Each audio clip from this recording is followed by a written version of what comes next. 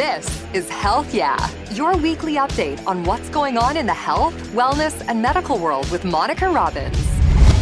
Hi, everyone. Thank you so much for listening to Health Yeah, your prescription for medical health and wellness information. I'm Monica Robbins. When we think of health and well-being, we often think of our physical selves, but there are other areas of your life that need to be healthy too.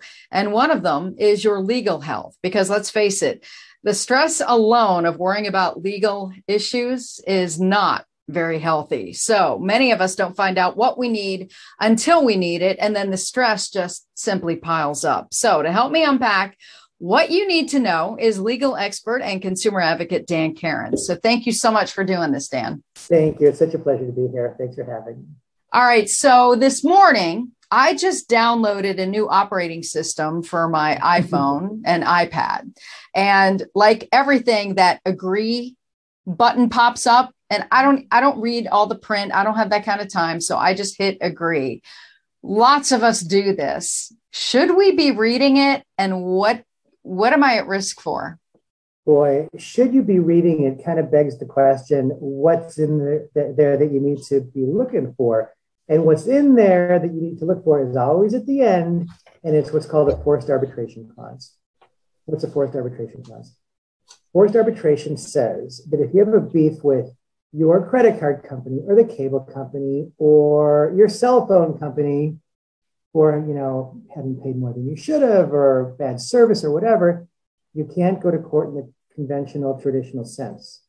Rather, you have to go to what's called arbitration, which is a private tribunal between you and them and somebody that they hire to oversee your problem.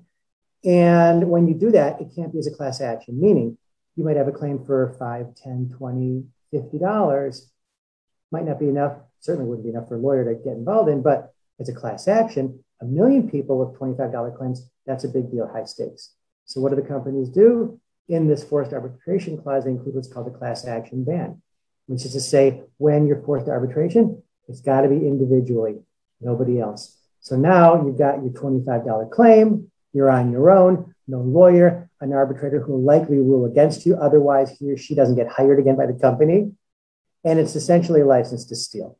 That's baked into all of these consumer contracts, maybe not all, but most, if not all. You click through, you miss them, you don't see them, and you're often bound by them, which is the scariest and saddest part. So how is that legal on their part? It used to be the case that you could challenge them on what's called unconscionability, which means really unfair on two levels. One, substantively, it's a really unfair thing. You can't make somebody go to arbitration. They have a Seventh Amendment right to a jury trial. I mean, heck, there are only 27 amendments in the Constitution, and this is like the seventh one. It's in the top 10, so it's a big darn deal. You can't strip that away without letting people know. Two, in terms of letting people know, it was buried on the back, small, hidden, whatever. It's procedurally unconscionable. The process by which you weren't allowed to see it isn't fair either. You demonstrate those in varying doses, and you could probably get out of it back in the day. Why is that no longer the case? There was a Supreme Court case called Concepcion versus AT&T. It involved the Concepcions who had a problem with AT&T mobility involving their cell phone, as so many of us tend to have. And they wanted to sue AT&T in a class action. AT&T had this forced arbitration clause hidden in its terms and conditions. And they defended AT&T that as the basis that, hey, listen, you can't sue us. It says what it says. And we figured on the plaintiff's victim's consumer side, it's going to go the way it's always gone. If it's unconscionable, it gets tossed. Well, Justice Scalia, for I think a 5-4 majority, if I remember, don't hold me to it, the Supreme Court said, no, that's not the case anymore. The Federal Arbitration Act of federal law favors arbitration. It encourages arbitration, where arbitration is on the table and it's known in a contract, whatever you want to call it, by the parties. It's enforceable. And you could argue, but folks didn't know it. Well, you could have, should have, slice it however you'd like. What came out the other end was that, you know what, these terms are largely enforceable going forward. And that's why so many consumers are stuck on the short end of these consumer contracts because of forced arbitration. So how do I fight it? Because a lot of times you don't have a choice. You either say you agree to something or you just don't get it. Right. Those are called adhesion contracts, which means if you don't like it, too bad. Go somewhere else. And if you don't like what Verizon tells you, go to T-Mobile. Well, it's the same language. You don't like that, go to AT&T. You know what? Same language. So you're kind of in a pinch. What are you going to do? And you need a cell phone. You need a fusion contract. So what I've found to be effective isn't really shouting, more and more loudly into the wind, hey, this shouldn't be fair, shouldn't be legal. Rather, it's kind of, beating these guys at their own game. And there are a couple of ways that have emerged as, somewhat effective. The first one is pretty straightforward. I often tell people, hey, listen, you don't like what your vendor did, you don't necessarily have to sue them in a class action. Take them to small claims court. Go down to the county courthouse. The clerks are receptive and nice and cooperative and helpful. The filing fee is nominal. Put down a complaint for, however much you believe you're owed. And often the cell phone company, the credit card company, the cable company is going to want to resolve the case with you rather than sending the file out to a high-priced lawyer, their national counsel, then finding local counsel. Next thing you know, it's $50,000 just to get rid of a $15 complaint. They'll probably pay you. That's option one. Option two, under really beating them at their own game, is what happened recently at Amazon.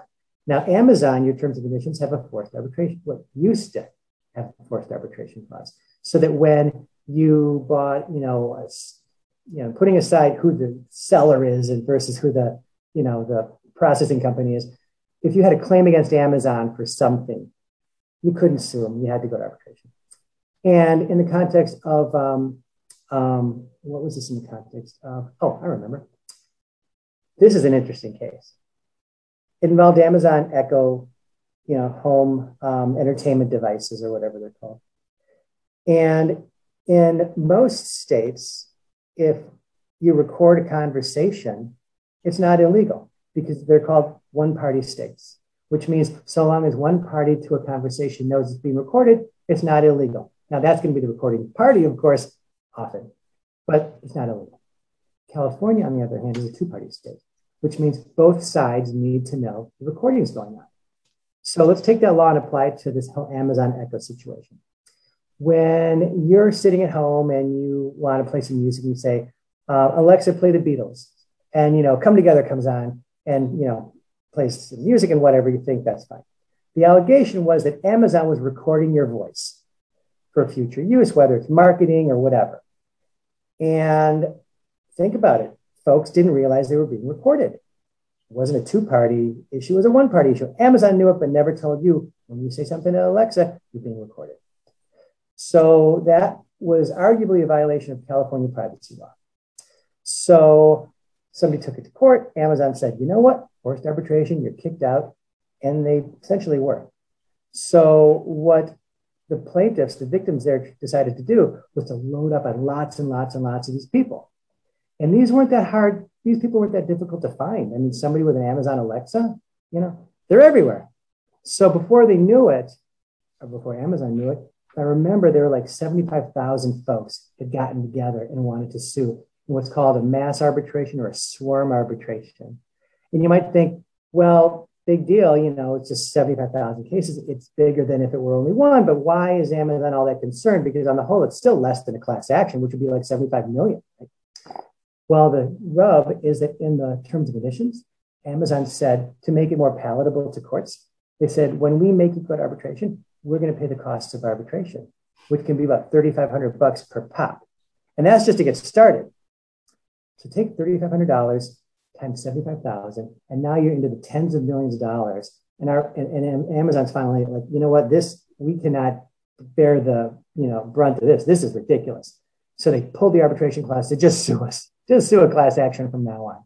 So that is a perfect example of beating, the vendors at their own game. I can't tell you how many times I get that little postcard in the mail with all the really, really, really legal tiny print that I don't bother, but I probably should, because it's telling me I'm in a class action when I don't even know what I did or what it was about. Why are those things so important? Or maybe somebody gets an email. Why do we need to pay attention to those? Well, first of all, emails are going to be more common because the rules of court were amended December 31st, 2019 to allow email notice of class action settlements. I mean, the class action rules in the federal rules of civil procedure, the rules that govern the conduct of courts here in the United States, they're like decades old. So they didn't speak to email. But everybody knows that email is better often than direct mail. Because, direct mail is expensive, it's junk, people throw it away. Email, they don't always look at, but at least it's on the table as a good option. So now email notice is going to be out there more frequently than it already was. So your question was, what are these things? Email or regular mail? What the heck are these things? When a class action case settles, the rules require the parties to serve notice on the class members, the people out there, around the country, around the state who are affected by this settlement. And if you don't like it, you can do a couple things. You can opt out, say, forget this, I'm doing my own thing, I'm hiring a lawyer, or I'm just not doing anything. I don't like what y'all are doing and leave me out. You can also object to it and say, I really don't like it. I'm going to object to this and try to stir things up because you're doing it the wrong way and this is not okay. You're not being fair or right to people. Or you say nothing and you're considered as being in the class, subject to getting your damages award. So when you get that little postcard, first of all, is it tough to read? Oh my God, yeah, it's like crippling. It's horrible to read. There's a whole plain language movement out there, make it readable to people, and you still can't read it. And I've rewritten notices that defense lawyers have put out there because often they don't want people to understand it because they don't want them to claim their money. But I'm like, that's kind of why we're doing this. It's got to be really readable and real and honest and written in a way that connects with people because people don't want to read it to begin with. You got to make it accessible. And it's a challenge for sure. There's a whole system behind that in terms of advertising and how to make it, catchy and grabby and all these sorts of things are built into it. It really taps into the whole marketing realm. And often, well, not often, if you get the notice, well, I should say it this way. You get a notice, often you're entitled to money. Not always, but often, which is why you're getting it. One of two things tends to happen. Either you don't have to say anything and something just shows up, a check, a refund, maybe even money put into your PayPal account or Venmo to you. There are a lot of new techniques we're playing with to make it more efficient and effective to give people their money because that's who we're doing it for. Or you have to fill out a claim form, which is to say, you bought X numbers of whatever, X units of whatever product. We need to understand how much you're owed for the settling parties to write you the proper check, to which you might say, what are you asking me for? I mean, defendant, you sold it to me, don't you know? Well, sometimes it doesn't stack up the right way, it doesn't add up the right way, documents still missing. Maybe we take your number and compare it against their number just to make extra sure, but often there's a claims process involved. Non-claim settlements are better. I'm working on one right now where there's no claims process. We know who's in the class, they're getting money, period, end of story. I think that's great because that means there's no remainder sitting around, no unclaimed funds. All the money goes to the victims. So that is all, that all derives from that little card that you just mentioned that you get in the mail or email. So you have been part of several high-profile class action lawsuits. Which one are you most proud of because it had the biggest impact on people? It was a price fixing case involving LCD flat panel displays, like the screen that all of us are watching this podcast on and that you and I are talking into. This is a case against the big LCD flat panel manufacturers who are off, a lot of household names: Hitachi, Samsung, LG Philips, Toshiba, and then some more discrete, lesser known names. And they were all from Japan, Korea, and Taiwan. And maybe for about 10, 12 years, they were all cooking up this worldwide felony price fixing scheme whereby they agreed with each other to overcharge everybody for their screens that went into TVs, laptops, and monitors. And everybody has them. And the money was really big by the time, of course, it added up on a global level. What we ended up learning was that they were, like I said, fixing prices, not just in the US, but in Europe and in Canada and Australia, New Zealand, and in Asia, and all the enforcement authorities got them. And they were fined big time. But that didn't put money back into the pockets of people who overpaid for LCD containing devices. You paid too much for your TV. You paid too much for your monitor. You paid too much for your laptop. I teach law school and I look out and every kid's got, an Apple or Dell laptop or an HP laptop. And when the case is happening, I'm thinking, y'all pay too much for these things and money does not grow on trees for most people. You deserve that money back. So we spent a number of years litigating that case all around the world. It ended up settling for about $2 billion on behalf of consumers in most states nationwide. And I was thrilled to be able to give and participate in giving money back to people who deserved it and taking it away from the bad guys who didn't. That was a pretty cool case. Spirit Airlines. Yes. That was just a cluster of magnitude proportions. So, but, I mean, a lot of people were stranded. A lot of people were out of money. And it's not just Spirit Airlines. This could happen to any airline and the way things are going. So what was the most important lesson consumers should have gotten out of that? How do they get their money back? How do they fight for themselves? Mm-hmm. What is it when something like that happens again? Because you and I both know it will happen again. What do people need to remember? Well, the most interesting observation, I'd say, is what wasn't expressed in the media. I heard a lot of talk and saw a lot of stories and read a lot of press about whose fault it was and what a mess it was for passengers on the ground.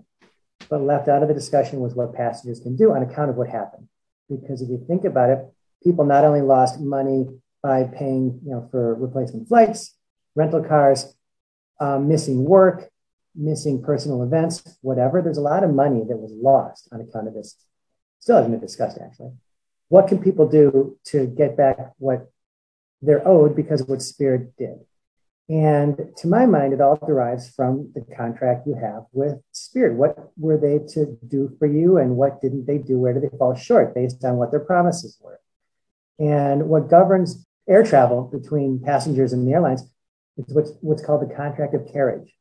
And I'm sure most people are like, what the heck is a contract of carriage? If you Google Spirit Airlines contract of carriage, you will find it. And it talks all about what they owe you and what they don't think they owe you for your giving them business. And one of the things they think they don't owe you is anything for dropping the ball like they did.